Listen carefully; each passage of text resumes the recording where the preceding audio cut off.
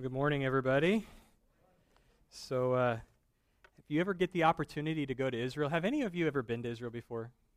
Me neither. But if you ever go, you ought to take a chance to take a side trip to see the Dead Sea. It's a beautiful place, I understand. One of the more beautiful and unusual places in the world. Do you know why it's called the Dead Sea? It is called the Dead Sea for a reason. You know why? Because it's dead. If you were to go stand on the seashore of the Dead Sea, it's like the lowest place on earth you can stand on the ground. It's 1,400 feet below sea level. It is 9 times saltier than the ocean. Do we have a picture of it, actually? I think we do. Check that out. The Dead Sea, it's like saltier than all belief. It's so salty, no fish live there. You'll never see somebody out on the Dead Sea going, "Oh, I got a big one." You can imagine doing a cannonball in the Dead Sea. People don't do that. There's like no wave runners out there. Nobody is jet skiing out there. There's nothing because it's full of salt and it's dead.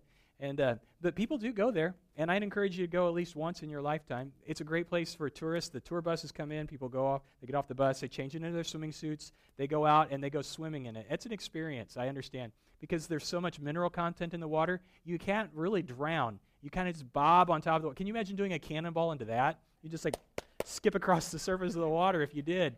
So it's fun. Everybody gets in until everybody gets out and realizes, I have just turned myself into a human pretzel. You got salt in every nook and cranny of your body that's going to take 2 days to get rid of, and your skin's all irritated from it. You know why the Dead Sea is dead? It's interesting. There is fresh water flowing into the Dead Sea. The Jordan River empties into it. It's fresh water. There's tributaries that come into it. So there's all kinds of good water. Why is the Dead Sea dead? Well, it's like a dead end. All the water comes in, but there's no outflow. And it's like, as I said, it's in this 1,400 feet below sea level. It's in the desert. It's like in this oven. So the water comes in, it evaporates, it leaves all the mineral content, and it just gets saltier and saltier. So there's no outflow, and it's dead. And you look at that, and some people are like that. They're like the Dead Sea. And like there's like all these blessings that flow into their life, and good things that people do for them, and good things that God does for them, but there's never any outflow. And so they just become this me person. They take. Do you know anybody like that? Do you have to work with somebody like that? Or maybe you're related to somebody like that who's a big mooch and they take, and they never give? Do you ever wake up in the morning, look in the mirror and go, "Oh, there's a Dead Sea person right there"? You ever feel like that? I experienced this. I saw this actually in the paper last month. It made me so proud to be a pastor. Sarcasm fully intended. It was a St. Louis story that actually made national news. Here's the headline. Pastor stiffs Applebee's server, uses tithing as excuse, gets server fired. Way to go, St. Louis, right? It was like a group of pastors. They got together. There was more than 8 in the group, so like the mandatory tip kicked in. And this pastor was upset because the 18% tip is on there. She wrote this little note. We've actually got the actual receipt up on the screen. She wrote, "Why I give God 10%. Why should I give you 18%? I think, great. Way to go. Way to represent God there.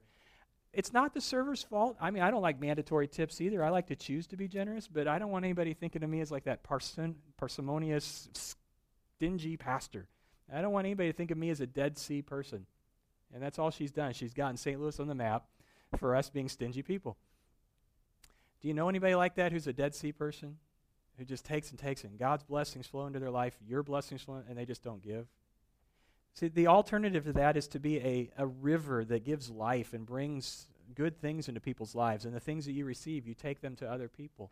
It's like what the Proverbs said. Proverbs 11:25 said, "The generous will prosper.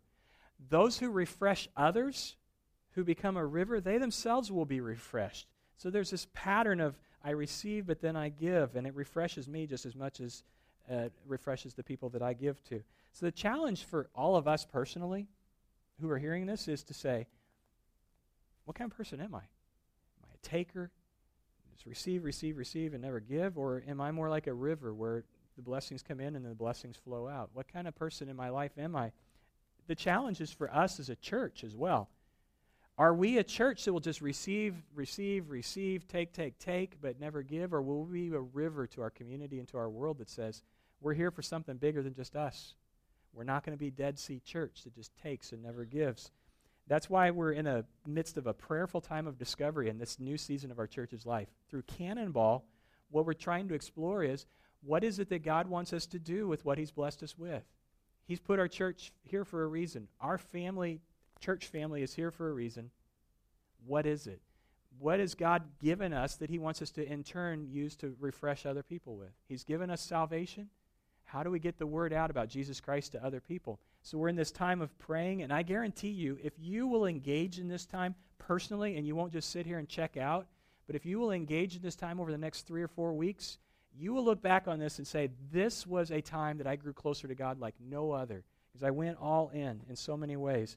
I look at this and say, there will be a time that we will look back in the life of Connection Christian Church and say, there will be people who are in heaven for all of eternity because of what we chose to do right now. It's that important. Will we be a Dead Sea church, or will we be a church that gives?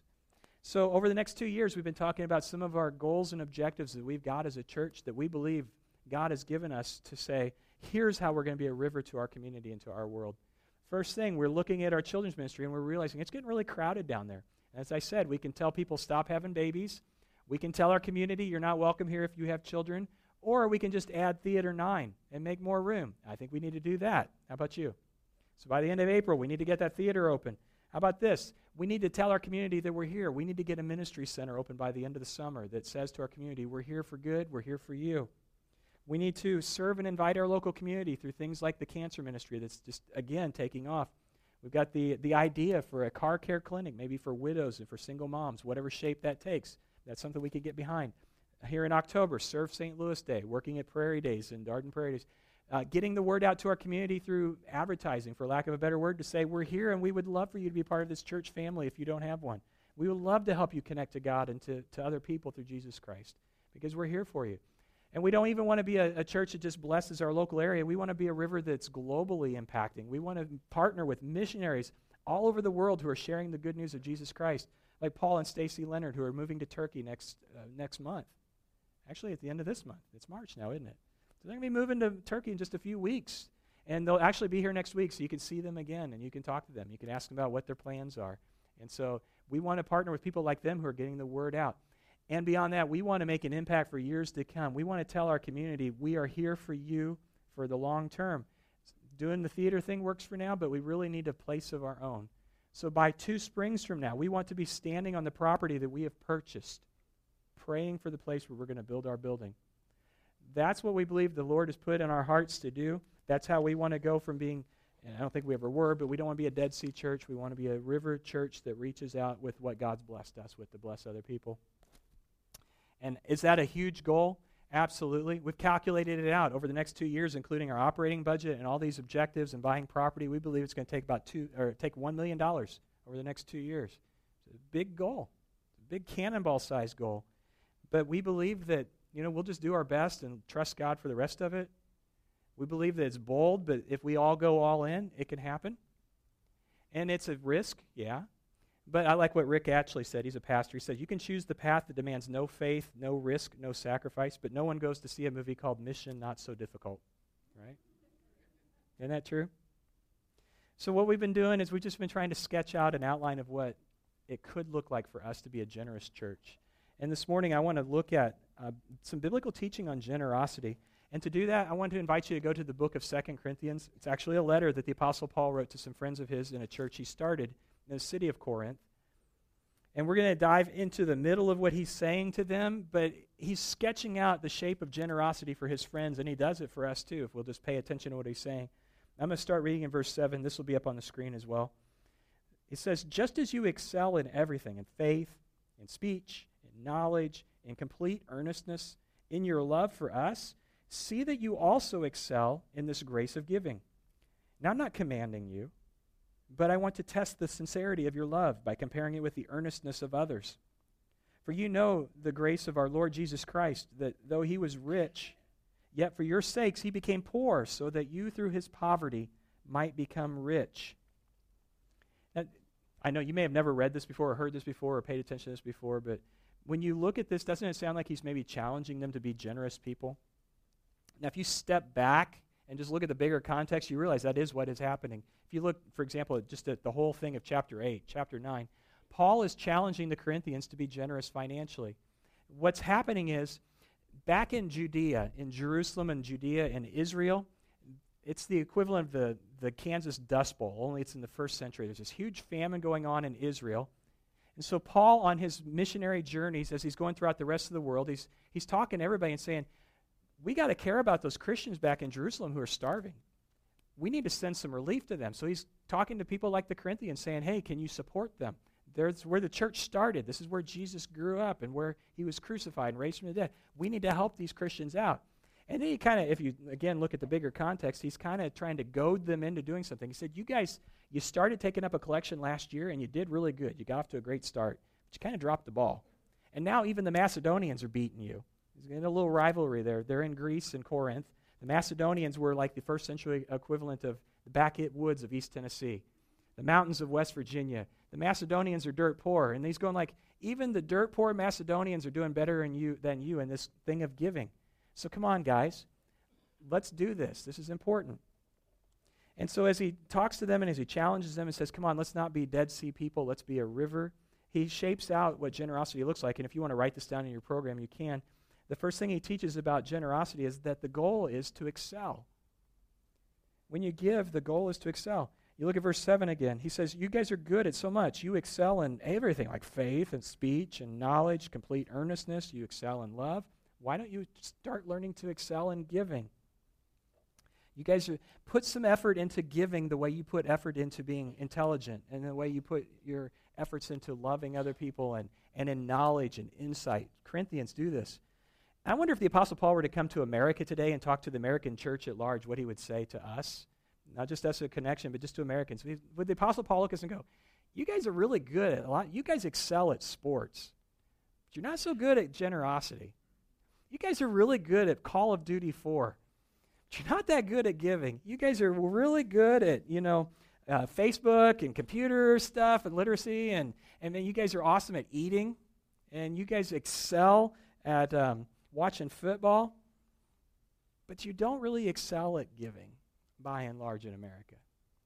I wonder what the Apostle Paul would say to us here at Connection. Because honestly, all of us, every single one of us, if I ask you enough questions, I'll find all of us excel at something. All of us put effort into excelling at something. Maybe even like making sure you get through your Netflix queue. But you excel at something, right? The Apostle Paul would say to all of us, why don't you excel at generosity? Put some effort into that. And I actually, maybe I'm prejudiced or biased, I think Connection Christian Church is pretty good at being generous.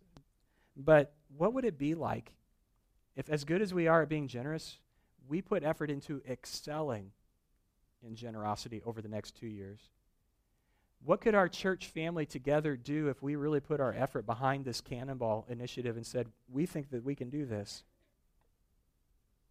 Now, in the next verse, Paul says this, starting out in verse 8, he says, now I'm not commanding you about this. And what he's saying here is, I can't force you to be a generous person. You can't manipulate someone into being generous. It doesn't work that way. If you're ever in a situation where someone is trying to use guilt or manipulation or force to make you be generous, you ought to leave. That's not appropriate. The Apostle Paul is saying, you know what? I'm not commanding you to give because it doesn't work that way. The Lord doesn't lead you to do that. In fact, he goes on in verse 7 of chapter 9, he says this, each man should give what he's decided in his heart to give, not reluctantly or under compulsion, for God loves a cheerful giver. If you have to force someone to be generous, are they being generous? No. I mean, if you have to do it with your arm twisted, that's not generosity. It's the opposite of it. It's not guilt that makes you give. Paul says it's something else. He says in verse 8 here, I'm not commanding you. I want to test the sincerity of your love. If you want to talk about what motivates generosity, it's not guilt, it's not pressure, it's not coercion, it's love. Love is the motivator of our generosity. Which then begs the question, love of what? Or love of whom? Maybe Paul's talking about your love of Jesus. Like if you really love God, you'll give. I don't know. I mean, that's true. If you love God, you'll be generous, but I don't know if that's what he's talking about. Maybe he's saying like if you love me. I mean, I'm the guy who planted your church. You know about Jesus because of me. Maybe if you love me, you'll give to my pet project here to help the Christians in Jerusalem. I don't think that's it either, though.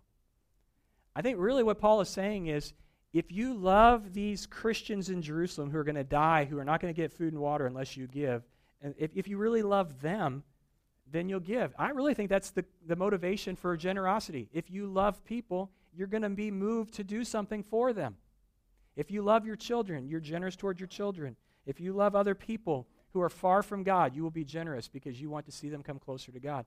The motivation for generosity is love in your heart for other people. So here's why I would tell you this. If you're praying, God, give me more money so I can be more generous, you're probably praying the wrong prayer. What you maybe want to pray is, Lord, help me love people more. Because when you love people, you can't help but be generous because you care about the situation they're in and you want to do something to help. So you should be praying that instead of like, Lord, help me be a more generous person. Just pray the prayer, Lord, help me be a more loving person. The generosity will naturally follow. When you look at people who are far from God and you think, is there anything I can do about this? Love kicks in and love motivates. So our motivator is love. Our goal is to excel. But then our example for generosity is Jesus himself. What Paul said in verse 9. He says, for you know the grace of our Lord Jesus Christ, who though he was rich, for your sakes he became poor, so that you might through his poverty become rich. Our example in generosity is Jesus, but I do have a question for you. At what point in Jesus' life did he go from being rich to being poor? Correct me if I'm wrong, but wasn't he born in a barn? Weren't his parents dirt poor? You know, his mom Mary and his adoptive father Joseph, weren't they poor people? The answer to that's yes. Jesus was born poor. When he was 30 years old, he began his preaching and teaching ministry. He was flat broke. Some guy came up to him and said, Jesus, can I follow you? And Jesus was like, you just need to know, dude, I'm homeless. I don't have a home of my own. For 3 years, he lived off the generosity of other people as he preached and teach. So at what point did Jesus go from being rich to being poor? Well, here's where Jesus is different than all of us. My life began when my parents conceived me, right? Same thing for you. Your life and your existence began when your parents had you. Jesus is different than anyone else in that regard. Did Jesus exist before he was born? Absolutely. It says in Philippians 2 that Jesus was in very nature God. No one else like Jesus ever before or ever since. He was completely human, just as much a man as I am, and yet he was also completely God. He was before all things. At the beginning of creation, he was already there. There is no beginning point for Jesus. He is God, and so he has always existed. And yet Philippians 2 tells us that even though he was in very nature God, he didn't consider equality with God something to be grasped or something to hold on to, like, I will never give this up. But the Bible says that Jesus humbled himself and he emptied himself of all the glory, the majesty, the all-knowing, all-powerful, all-present God in heaven, and he emptied himself of all of that to humble himself and become a person. And then he humbled himself more. Being found in appearance as a human, he humbled himself and became obedient to death, even death on a cross, a death that he didn't deserve. So many ways Jesus impoverished himself. But then Philippians goes on and says that it didn't stop there. Everything he gave up, God gave him back. And God exalted him to the highest heavens, gave him a name that's above every name, that the name of Jesus Christ, every knee will bow on earth and under the earth and in heaven, and every tongue confess that Jesus is Christ, is Lord, to the glory of God the Father. So Jesus looked at us and said, if the only way for them to be forgiven of their sins is for me to do this, I'll do this. If the only way for them to be with us and our family for eternity, God says, is for me to go there and become one of them, I will humble myself. And it wasn't some 30-minute helicopter ride in. Yeah, things are bad there. Now I can say I've been there, I'm gone. He spent 33 years here being, forever after, Jesus will be a human being. He humbled himself to do that for us. And so Paul says, look, the motivation for love is love. The example is Jesus Christ. He loved us so much that he gave his life for us. Can we in turn do that for other people so that they also can become rich in God? So I look at this, and I look at the generosity of our Lord and Savior Jesus Christ. I look at everything that he did for us, and I look at the fact that he just simply calls on us to follow his example. That if we call ourselves his followers, that we will be generous like he was generous. That we will look to people who are far from God and invite them to come closer to God. That we will go all in with everything we have and everything we are to move people closer to God. And I look at it, and I know that when we talk about generosity, for some of you, that's like, it's easy. You're just born generous. In fact, you kind of have the problem of being too generous. You know, you like it. Sometimes you got to go put the brakes on. My heart leads me to do more than I even should sometimes. And yet sometimes there are many of us who go, I wish I was like that. I wish I was a generous person, but it's really hard for me because I'm not. I like my stuff and I like to hold on to it. What can we all do to become a more generous person? Well, I want to kind of give you an idea of some things that we can do to work toward that, because excelling in the area of generosity does take some work, but you can do it. Where do you start? There's an old Chinese proverb. It says, the longest journey begins with the first step. Well, I want to give you 4 steps that can move us all toward generosity this morning. And I would encourage you, as I talk about these, start where you're at. Don't look at step 4 and go, oh my God. That's like sitting down your first day of algebra class, going to the very last chapter. Don't do that. Oh my gosh, how am I going to do this? You start at the first step. At the end of the school year, you're going to look at the algebra at the end of the book and go, this is easy. You're going to look at the stuff you did on day 1 and go like, oh, why did we even bother with that? Same way here. Don't look at step 4 if you're at step 1. Just start where you're at in being a more generous person. And it starts in this area. If you want to excel in the grace of giving, your first step would be just to become a first-time giver. If you've never given before, just be a first-time giver. I like how John Rockefeller put it, John D. Rockefeller, who's in modern history the first person to become a billionaire with a B. He was a very generous person, gave away millions of dollars, which again in our current economy would actually be billions of dollars. He's like the Bill Gates of his era. John D. Rockefeller, somebody asked him, how have you been able to give away so much money? And he said, I could never have given away millions of dollars unless I'd given away my first dollar. You say, the hardest thing for me to do is to choose to become a generous person to begin with. After that, it was just following those steps. So how do you become a generous person? Become a first-time giver. If you have never given a significant gift before, why not do that today? What do you mean a significant gift? How many zeros do I need to put on that to make it significant enough? I don't know, because that's different for everybody. I mean, that's between you and the Lord. What's significant for me is not significant for you, maybe. What's significant for my daughter, Abby, who's in 5th grade, probably wouldn't buy me Chick-fil-A this week, But it would be a big deal to her. Our economies are different. So I don't know what a significant gift is for you, but you do. If you've never done that before, why not do that today? I mean something beyond just taking something out of your wallet or your purse that you won't even notice was gone. Kind of like tipping. I was at church, I tipped, it was good, thanks for the service. Beyond that, something significant. Think about, what are you going to spend on iTunes this week? That would be significant maybe for some of us. What did you spend at the hair salon this month getting your hair done? That would be significant. What do you spend at the gym every month? What do you spend on stuff that, like going out to eat or Starbucks? That's a significant gift. Give something that you'll actually notice, that you feel like, yeah, I was actually kind of generous.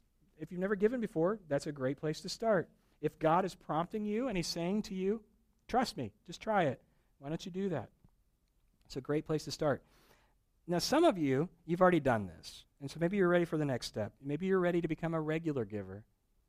At some point, you may have felt like you saw the earthquake in Haiti, and so you contributed to the Red Cross, or you gave to the church here to help the House of Hope or something, or you contributed to the relief effort in Joplin. So you've done the one-time gift, and you've given maybe even a significant gift. Maybe the step for you is to become a regular giver, to say, I'm constantly receiving blessings from God in the form of a paycheck or whatever, and so as regularly as I receive blessing from God, I want to turn around and be blessing other people, blessing the Lord through my giving. Whatever regular is for you, do that. If you receive a paycheck every week, maybe regular for you would be giving every week. If it's every bi-weekly or monthly, do that. Whatever's regular for you, move that way. I understand from our web team and from our finance team, we're just about ready to go live with online giving. So if that's something that works for you, you can set it up. It's automatically done. I mean, you're in control of it, but you can set that up and just become a regular habitual giver. I would just challenge you to do this. Try giving regularly for 3 months and see what happens. If at the end of 3 months and you've given regularly and you go, I have seen no difference in my relationship with God, I think I'm worse off than I was 3 months ago, then stop. You can say to the Lord, I tried it, it didn't work. Okay? But my challenge is to you, if you're not a regular giver already, try that. Now, for some of you, you have done that, and maybe for you the step would be to become what we call like an obedient giver. What do I mean by that? An obedient giver where you say, I want to try something called tithing.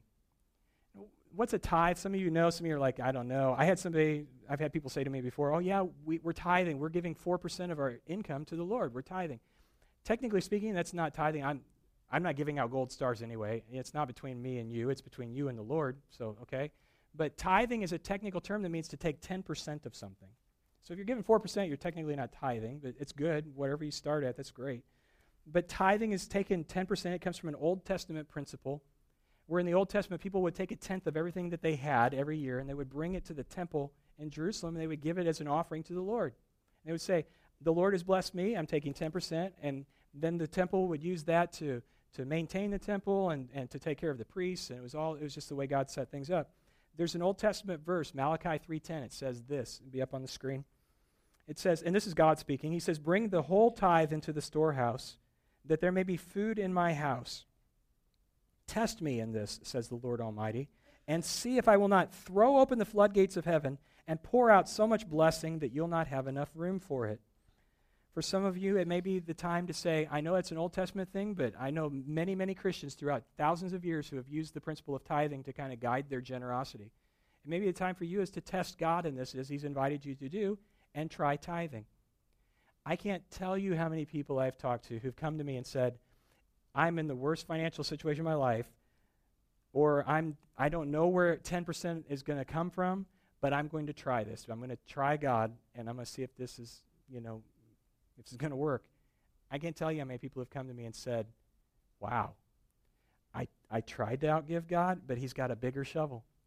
I have never had somebody come to me and say, I am worse off because I tried tithing than I was before I started. I've had lots of people who've come with great fear and trepidation into it, and they've just got wonderful stories of how God provided for all their needs. Now, do I mean, unfortunately, what some preachers on TV and other churches will talk about, like, oh, you just give and you're planting a seed and you're guaranteed to get more. Is that how it works? God is not a slot machine. But God has said, you can trust me. And your finances are one very quick and easy way to see if you trust the Lord or not. So I have found in my life personally, we've been tithing since, I'll be very transparent with you. I've been tithing when, for me, tithing meant like $1. It's a long time. And I have never had a time where the Lord has not taken care of me and my family. You can trust the Lord on this. I would challenge you, if you've never tithed or if you maybe are thinking about that, to try this. To just pray about it, first of all, see if the Lord's telling you to do it. But to consider taking 10% of what the Lord's given you and saying, I'm going to give it back to the Lord. And my encouragement to you would be that just see what you and the Lord can do with 90% instead of you just seeing what you can do with 100% of what you got. There's a church out in Washington State that makes this guarantee to their members. They will tell their members, their pastor will actually stand up and say, we want you to try tithing through the end of the year. And if by the end of the year you can honestly say, I am not better off than I was before, that the Lord has not taken care of me and provided for my needs, and I'm closer to God. If you can get to the end of the year and say that, that church in Washington State will refund their entire offering. They'll do that. Just try it. So I want to issue the same challenge to you. And I need to find the elders because I haven't bounced this off them yet. I hope this is okay. Would you just try tithing for the next 3 months? And if you, at the end of 3 months, you can come to me, look me in the eye, and say, look, I did it, and I'm worse off. I'm not closer to the Lord, and the Lord did not provide for my needs. I want you to know this. That church in Washington State will refund every single penny that you gave. Now, just pray about it.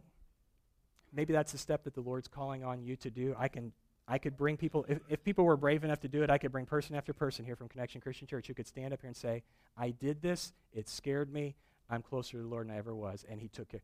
No matter how big my shovel was, the Lord's shovel giving it back to me was bigger. I've tried to bless the Lord, and he blessed me more. Now, the next step for you, some of you say, I have tithed, I've done it for a long time. Maybe the step for you, and this is a big step. Believe me, if you're at step 1, don't look at step 4 yet. But maybe for you, the step is to say, I want to become an extravagant giver. I find great joy in, just going up to the line 10%, but that's not enough. I see the need, and I want to go more, and I'm willing to give up this or do that or whatever, and I'll give here and I'll give to other needs that I hear about, and I'll bless other people because I find joy in giving. Maybe you say that. I want to be an extravagant giver. I want to be very honest with you and upfront. In our Cannonball initiative here, for us to fully meet our goal, we really do need some people who become extravagant givers. A lot of us maybe to say, I want to go beyond what I'm doing now and just give extravagantly and trust the Lord. And again, it's up to you and the Lord, but what is the Lord asking you to do? Here's something I found, and you will find as you progress on the pathway of generosity, it changes the way you pray. It really does. You may start praying something like this. You may pray something like, God, what do you want me to do with my stuff? I've got my stuff. What do you want me to do? What do you want me to give with my money, my stuff? But you find over time your prayer starts shifting to this. God, what do you want me to do with your stuff? You start to acknowledge, you know what, this isn't really my stuff. The Lord gave it to me, and I need to manage it well, but it's really his stuff, not mine. Like what it says in Psalm 24:1, it says, the earth is the Lord's, and everything in it, the world and all who live in it. You start to realize, it's not my stuff. It's God's stuff. He's given it to me to bless me. It's for my enjoyment, but he's also given it to me so that I can bless other people and take care of other people. Excuse me. When you start praying prayers like that, it guards against what Moses warned the people of Israel about in Deuteronomy. This is Deuteronomy 8. It says here, and Moses telling the people of Israel, he says, if you start thinking to yourselves, I did all this all by myself, I'm rich, it's all mine, well, think again. Remember that God, your God, gave you the strength to produce all this wealth. It's God's stuff. He's the one who gave you the ability to earn money, not you. I actually honestly love praying prayers like that. I love saying, God, it's your stuff, because, it's not my car. It's God's car. And so I can pray, you know what, Lord? Your car is going to need new brakes soon. What are we going to do about this? It's your house, Lord. Your house needs a new roof. What are we going to... It's mine to use and to enjoy and to manage, but how can I use the stuff that the Lord's given me right now temporarily to bless other people?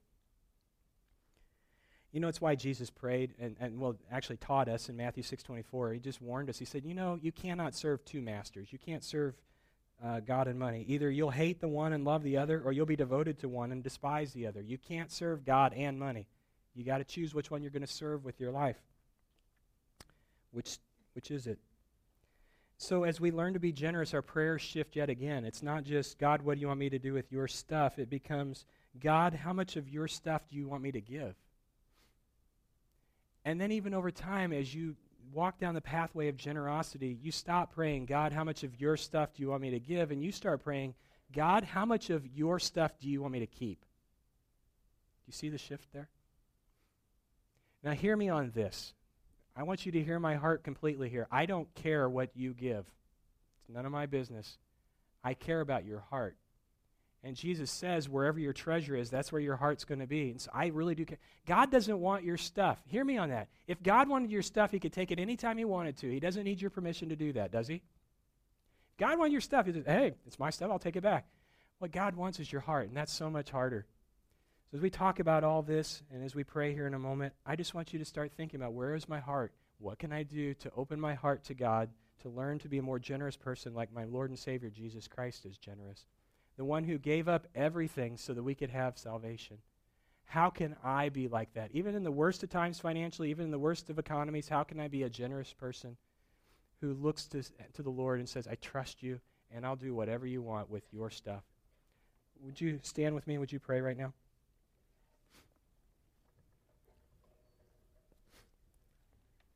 Father, we do love you. That's why we're here this morning. We've come here to worship you. We acknowledge that everything we have is a gift from you, that you've given to us for our enjoyment, that you've also given to us so that we can in turn bless other people. Will you help us to be generous? Will you help us to open our hearts to what it is that you would have us do with your stuff? Will you help us to see a bigger picture of what eternity looks like and how the life that we live right here is just like a dot compared to eternity? Will you help us to get a vision and a glimpse of what can really matter and what's really significant, and help us to stop chasing things that just don't really matter?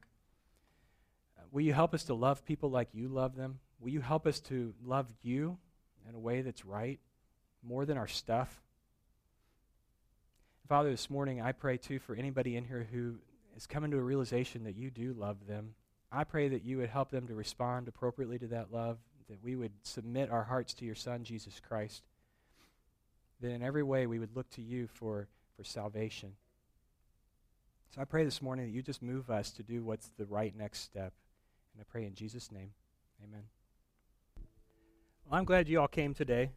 Really good to see you. If you're here for the first time, welcome.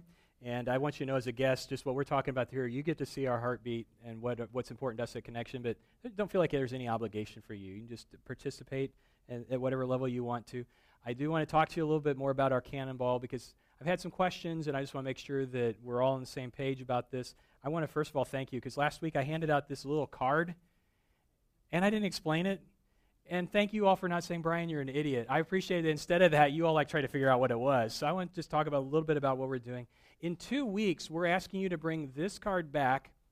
And the only thing that you bring on Commitment Sunday is this card. There's a little circle on the card. I don't know if you've got this in your folder. It's up on the screen, I believe. Yeah. So this is it's like a worksheet for you to work through what you're going to do as we jump into Cannonball. You may want 2 of these. You can use one as your worksheet, and then the one that you actually turn in, there's only one thing that needs to be on it, and that's the number in the circle there. Nobody needs to see what you do on the worksheet or any of that. That's between you and the Lord. But what our elders will do is they will take the commitments that come in on this card, and we will see how close we are to our Cannonball goal of 2 years, $1 million. Now, that's where this card comes in. If you're trying to figure out what do I put in that circle, understand this circle this is what, Lord willing, I plan to give over the next 2 years. So if you've got this amount in mind for 1 year, you multiply it by 2, that's the number that goes in the circle. How do you get that? How do we get to $1 million? Our financial coach, who's talking to our church about how we achieve this goal, gave us one possible pathway to $1 million over 2 years. That's this little card. I told him that we probably could expect 75 families in our church who will participate in Cannonball. That could be plus or minus, but it's kind of a good number to start off of. So if you look on the left column, those numbers there, like 1, 2, 4, 8, 10, all that adds up to 75. So those represent families in our church. And so the number one, the top one, he said, there might be one family in your church over the next 2 years who will give $100,000. And so that's 10% of your goal right there. You all can rest easy. Apparently, my daughter Abby has committed our family to the $100,000. I don't know how we're going to do that, but we're trusting the Lord, right? That's between us. So there may be a family who this is one possible way. There may be 10 families in our church who said, over the next 2 years, I will give $10,000, $5,000 a year, whatever form that takes. Maybe it's regular giving, maybe it's a one-time gift. It all adds up to 10. So what you do is you look at this chart, and you look at it and you go, where do I feel comfortable? And I know some of you are going there's no 0 on there. Where's mine? No. You look at that and you go, over 2 years, what is it that maybe our family together could do to be part of this Cannonball commitment?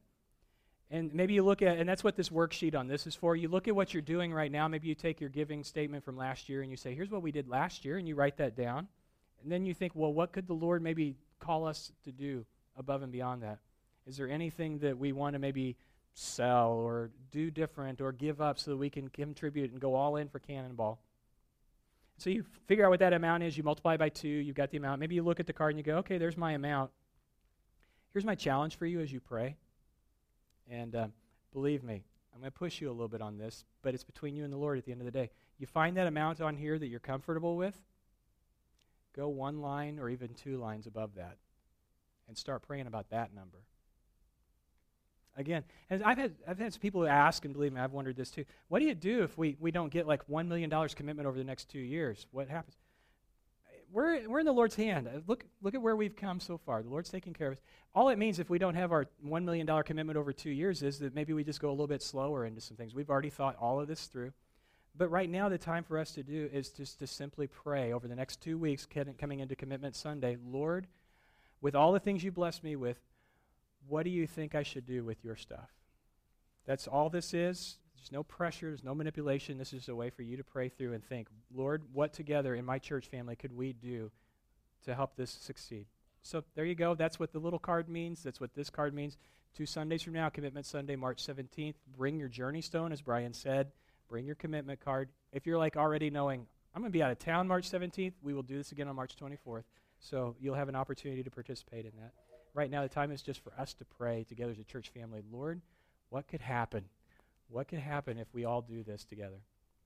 You think about that. Right now, we're going to close our service out with a song, so would you stand up, please, as Brian leads us in this last song?